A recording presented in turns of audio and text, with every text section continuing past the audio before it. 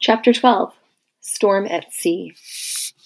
The tide was on the turn, and aboard the Alcestis and her sister galley, the rowers had been fed again and were already at their oars.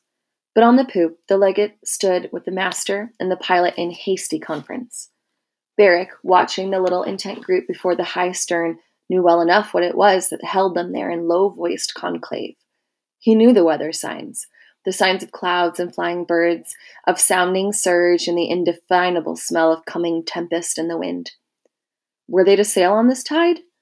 That was the question being decided up there on the poop. The master shook his head once doubtfully, but it seemed that the legate was in a hurry. He would always be in a hurry, that one, Beric thought, watching the handsome, impatient face under the crested helmet. There could never be any patience in him. He would make a bad hunter. Now the council had reached its decision, and clearly it was the one that the legate wanted. The ship's officers saluted and went quickly to their own stations. The Alcestis's trumpet sounded and was echoed back across the water from the janiculum, then from the transports. Instantly, the whole convoy sprang from its waiting stillness into activity. Seamen ran to their stations. Orders were hailed from ship to ship. On board the Alcestis, Porcus was already on the prowl as the oars were run out and secured by their leather thongs to the thole-pins. The anchor was weighed dripping over the bow, and the square flamed red sail with its black eagle fell from the standing yard, curving out into the light wind as it sheeted home. And again Beric felt that instant response of the galley, and the steersman put over the double rudder, and she slipped forward, heeling a little as wind and tide took her. One behind another, the transports slipped from their anchorage, their striped sails set. Lastly, the janiculum swung into line. On the rough landing stage and along the shore of the repair yard, small figures, growing smaller every moment, turned from their work to watch the convoy slip out onto the morning tide, nosing through the last shoal waters to the open sea. 5 hours before noon, with the coast growing cloud-faint behind the tail of the convoy, half the rowers were stood off. That was always the way during long passage rowing, which must go on day and night. There was no space to carry 2 teams of rowers, let alone the difficulty of chaining and unchaining such unruly cattle, and the danger that they would be to the galley when free of their benches. So until they dropped anchor in Dubras Harbor under the green British Downs, it would be like this: 1 man to each oar rowing, while the other slipped beneath the bench and got what sleep he could, turn and turn about in 4-hour watches. Beric had that first watch, while Jason lay huddled at his feet. It passed uneventfully, a long monotony of effort, the dip and long heave back with one's feet braced, and the rise and fall again of the white fur oar blades that caught the sunlight in an instant's dazzle with every stroke, the long swing of the gray North Sea swell. An hour before noon, the inner watch was relieved, and it was Jason's turn now, while Beric lay down on the deck exchanging the gray seas for the windy sky and the flaming curve of the sail, and Jason's dark figure swinging to and fro above him. At mid-afternoon, the rowers were changed again and again at first dark, when they were fed in their separate watches, first those who were just coming on to the oars, and then those who had just come off. An hour before midnight, Beric stumbled, still half asleep, back to his oar. Towards the end of the watch, the wind began to freshen, and the officer of the watch spoke a few hurried words to the master, who stood beside him, sniffing the weather. But Beric, swinging to and fro in his place, drugged by the unchanging rhythm of effort into a state in which he barely conscious he was rowing at all, took no heed of the strengthening easterly breeze. And when 3 hours after midnight, by the hoarder's hourglass, the watch was relieved again, he curled up like a dog under the bench and was instantly asleep. It seemed only a moment later that he woke to the whiplash searing across his neck, and he flung up an arm to shield his face. It came again, circling like a white-hot serpent round his wrist. "Out! Tumble out, you loafing rats!" Naso, the second overseer, was shouting. "Out and take your share at the oars." The lash cracked again and again as Beric, still dazed with sleep and the tumult all about him, stumbled to his knees, and close beside him someone gave a howl of pain. Naso lurched on down the flying deck, shouting and laying about him as he went, whipping up the sleepers to join their mates at the bucking oars. As the dazed shock of his awakening cleared from Beric's head and slipped into his place beside Jason, he realized the uneasy motion of the galley and the strengthening wind that had gone round to the northeast. The singing of it was in the rigging above the creaking and fretting of the galley's timbers, and a burst of salt spray flew in his face. The oar-loom was alive and kicking under his hands. Dawn was already breaking, lemon-colored, beyond the rents in a hurry, winged bat sky, and gray sea had tumbling, ruffled look, quite unlike yesterday's long swell. Beric was dimly aware of the ordered coming and going of seamen, and the master's voice carrying clear above the wind. "Man, halyards and clew lines!" Then, "Lower away! Clew up!" And men springing to shorten sail and the flapping of the loosened canvas.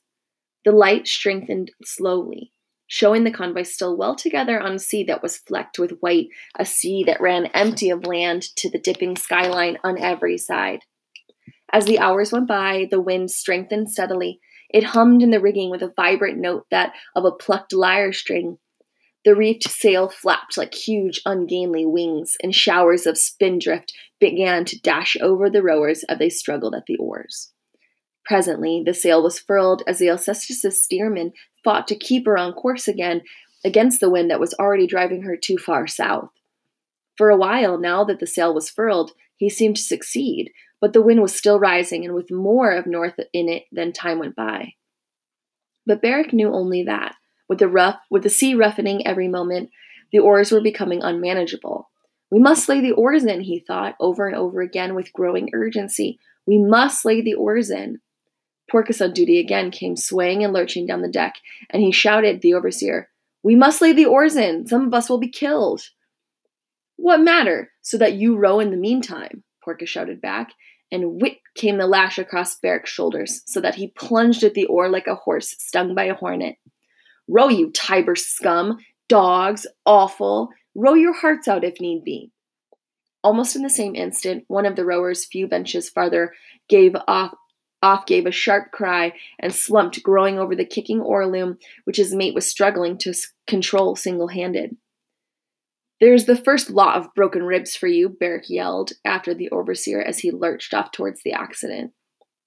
Porcus and a seaman bent over the groaning wretch. Quite obviously, it was true. They would get no more rowing out of this one for a time. While Porcus lurched off to report to the hortator, who had been at his post since the storm first grew ugly, the seaman half-helped, half-thrust the injured man from the bench onto the deck, where he stretched out, groaning still among the feet of the rowers. "Bring up one of the reserves," ordered the hortator. There was no time to unshackle a man now. That must wait until things grew easier. He was simply left to lie there, while one of the reserve rowers, of which every galley carried a few, was brought up from the hold and thrust into his place. And the galley drove on, with her complement of rowers intact once more. Meanwhile, beside the steersman on the poop, the master and the pilot of the Alcestis were confronting the Legate. "I dare not hold on like this any longer, sir," the master was saying respectfully but flatly.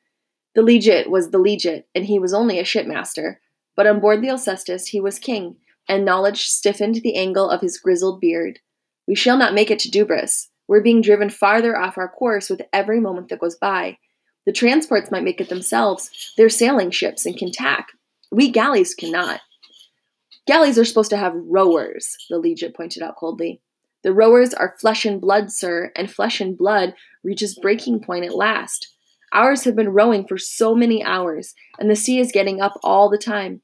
Soon we shall have to begin constant flogging to keep them pulling their full weight, and presently not even flogging will do it. And when we reach that point," he shrugged expressively, "if we try to keep her on course any longer, we shall have a whole convoy of the barrier sands in 2 hours." "That is so, sir," the pilot put on. "If we alter course now to southwestward, we'll just about shave by, unless the wind starts over." For an instant, the Legate was silent. His hard face turned to where, in so few hours, the shores of Britain should be lifting over the skyline beyond the galley's prow. "Very well," he said at last, to the 2 anxious men beside him. "You are the seamen, and it seems that I have no choice but to bow to your superior judgment. I shall go below and try to get some sleep." He turned to the poop ladder, and gathering the beating folds of his cloak about him, scrambled down it and disappeared with an undignified lurch through the little dark entrance of the cabin. The 2 officers glanced at each other in swift relief, and wasted no more time. The master swung round to a seaman. "Run up the signal for altering course to larboard, and send someone up to the masthead to make sure that every ship of the convoy receives and answers it." Then, as the man went to obey, He turned back to the pilot. "I think we will not make sail." The other agreed. "No, sir. Better to use the rowers to get clear well, even if it kills a few of them. Then we can lay the oars in and show a bit of sail and let her run down through the Gaulish fret. The wind will have gone round to the northwest and blown itself out by tomorrow's dawn." A long yellow pennant ran up the masthead, whipping out like a pale bright flame in the wind, and already a man was swinging himself aloft in the tiny fighting top above the yard. For a short while he remained there, shielding his eyes with his palm. Then he cupped his hand to his mouth, and his hail came down through the tumult of wind and sea and flapping canvas to the men on the afterdeck. "Signal received by all, sir." The master flung up a hand in reply, then spoke to the steersman. "Bring her round." "Aye, sir." The men set their weight on the rudder bar. The great double rudder swung over slowly, and the galley turned in a wide sea swallow through the almost quarter of a circle. "Steady as you go." Beric was instantly aware of the galley's altered course. Her uneasy rolling ceased. She was no longer plowing diagonally across the seas, but running with them, with a purposeful forward lift up the watery slopes of the waves, and a dip and a slip forward into the troughs like a gull. But that did little to cease the task of rowers. How much longer? Beric wondered desperately. Do they want to kill us? We must lay the oars in. And he was not alone in his wondering. All along the rowing benches, there was beginning to be a muttering that rose to a breathless, sobbing outcry. "We must lay the oars in," someone shouted. "Fiends out of Tartarus couldn't row in this sea." Someone else took up the cry, and it was echoed and re-echoed, back and forth, all down the length of the galley. "Do you want to kill the lot of us? We must lay the oars in. Lay the oars in." Porcus was lurching up and down the heaving deck, his whiplash busy to quell the outcry, but always it broke out again behind him. Then the master came down from the poop. They saw him speak with the hortator for a few moments. Porcus rolled up to join them and stood swaying to the motion of the galley, lithe as a cat on the balls of his feet. He said something, grinning, with a flash of white teeth in his copper face, and gave a suggestive flick to the lash in his hand. But the master shook his head impatiently and turned to look along the banks of rowers. He flung up his hand to draw their attention, and his voice, with the wind behind it, carried clear above the tumult, the full length of the galley, so that even the men on the bow benches heard him plainly. "Listen to me, all of you. It's no use your yelling that the oars must be laid in, that you cannot row. There are 15 miles of quicksands over yonder." He pointed over the starboard bow. "If we lay the oars in now, the odds are that we shall be on the southern end of them in something under 2 hours. Show me that if fiends out of Tartarus couldn't row in this sea, there are 80 galley slaves in the Alcestis who can. And when we make Dubris, there shall be wine, real wine, and red meat for all of you, as much as you can gorge. If you do not, then the odds are that we shall not make Dubris. That is all." Standing there for a moment after he had finished, his gaze swept challengingly along the rowing deck. And then a queer thing happened, for sullenly, as though against their wills, the rebellious and exhausted ranks set up a hoarse and broken shout that might in free men have been a cheer. The master acknowledged it with a flourish of his upflung arm, and then turned back to the poop ladder. There was no more outcry on the rowing benches. The rowers were fighting for their lives, for whatever slim chance there might be for the crew if the galley was wrecked. The slaves, chained to their benches, had none. The life of the galley was quite literally their life too. Yet they were fighting for the galley herself also. They hated the Alcestis, and with good cause. She had been a floating hell to them. But they fought for her now as men fight for a thing they love. Half blind with the flying spray, sick and gasping with exhaustion, their hearts bursting in their breasts, they fought the wildly bucking oars, struggling to keep some sort of time to the resonant clack, clack, clack, pulsing through the turmoil of the storm that was the hortator's hammer on the sounding table.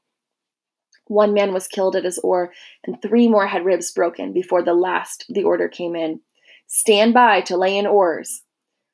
A great sob of relief burst from the straining lungs of the rowers at the hortator's hammer ceased to beat, and they set themselves to the last effort of lifting the oars clear of the thole pins and laying them in. A few moments later, the oars had been housed along the flying deck, the bull's hide storm shields shipped over the oar ports, and the Alcestis was running before the wind under half sail.